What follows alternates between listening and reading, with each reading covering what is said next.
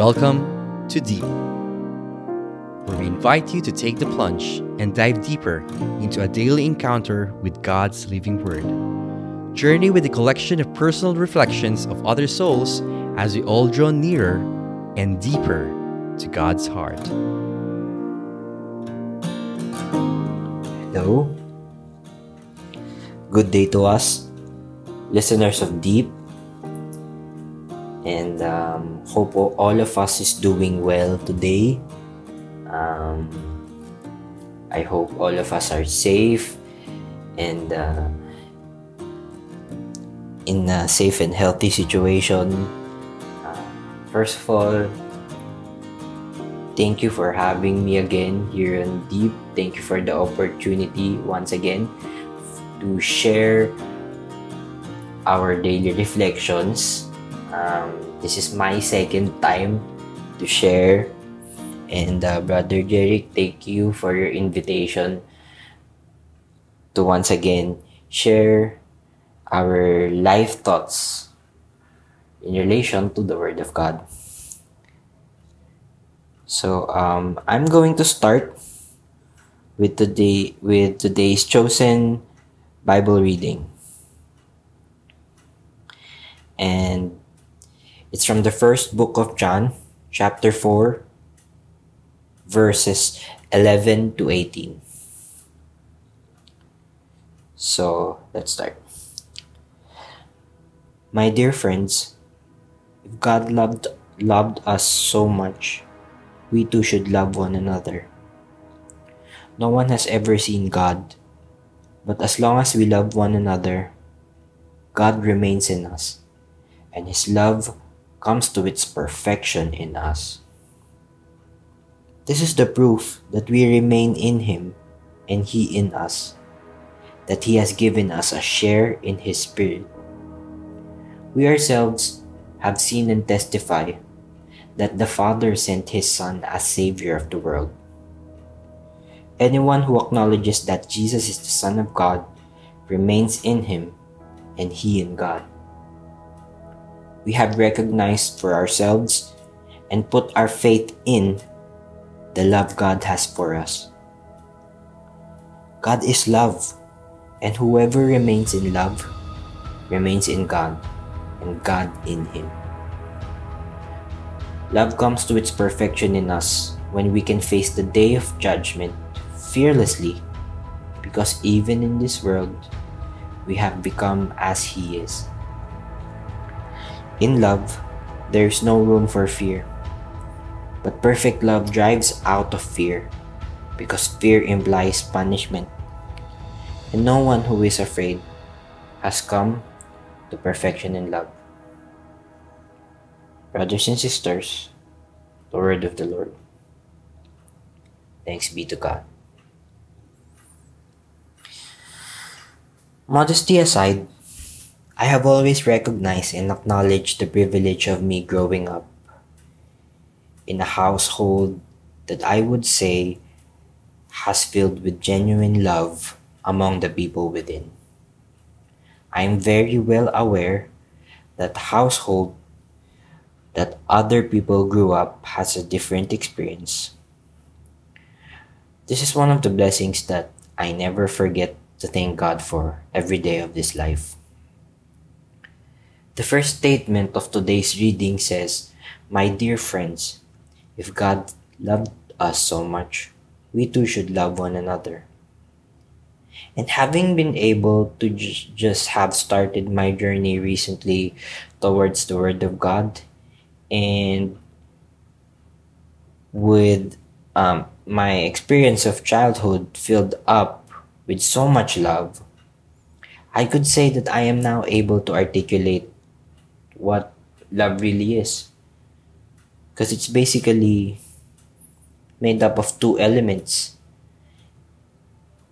And these two elements have to always exist, no matter what. Otherwise, for me, it is not love at all. The first of the two elements is that love is a genuine feeling. It is felt constantly towards an entity, like love towards a person, love towards God, love towards a job. And there's no condition to have this feeling. One just feels it. The greatest example is undoubtedly God's love.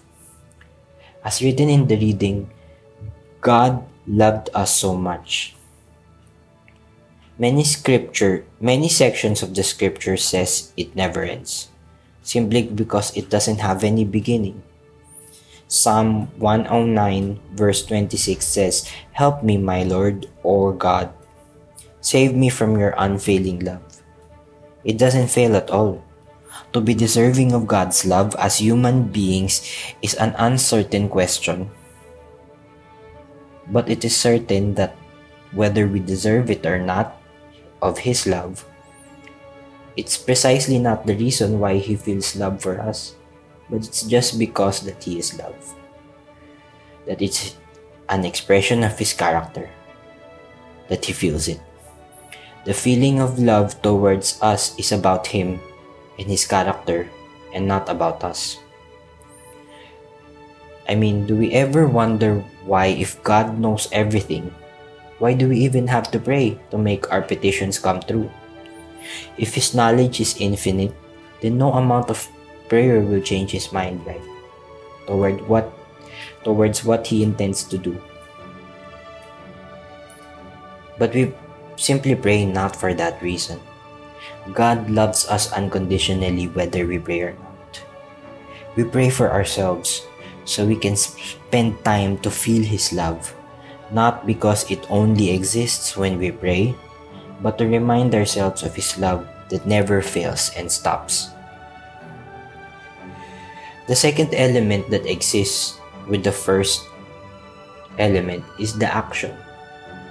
Being compelled by the first element, which is the feeling of love, we act by seeking the well-being of the person that we love. With the example of God's love, it compels Him to send His Son to die for our sins. And again, because we deserve it, is a debatable question.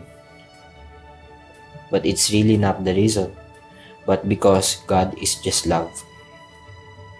The Bible reading compels us to be a vessel to which God loves flow through upon us.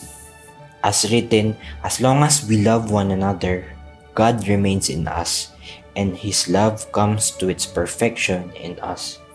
With this, we have to have both entities of love, the feeling and the action. And without one, it just doesn't become love. The feeling of love is something we feel as being loved by God. And by letting this feeling direct towards others, we allow ourselves to participate in His love and in the love of Christ. The action compelled by His love is that we seek the well-being of other person, just like how God acts in seeking our well-being. With this, I would like to end our sharing with a simple prayer. Lord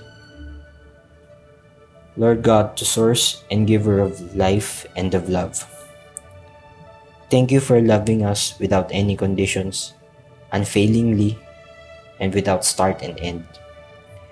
Thank You also for being compelled to seek our well-being, which is by sending Your begotten Son to us to provide healing, to calm our storms, and to provide us with redemption. Forgive us for the times that we fail to participate in Your love by failing to be compelled to seek the well-being of each other.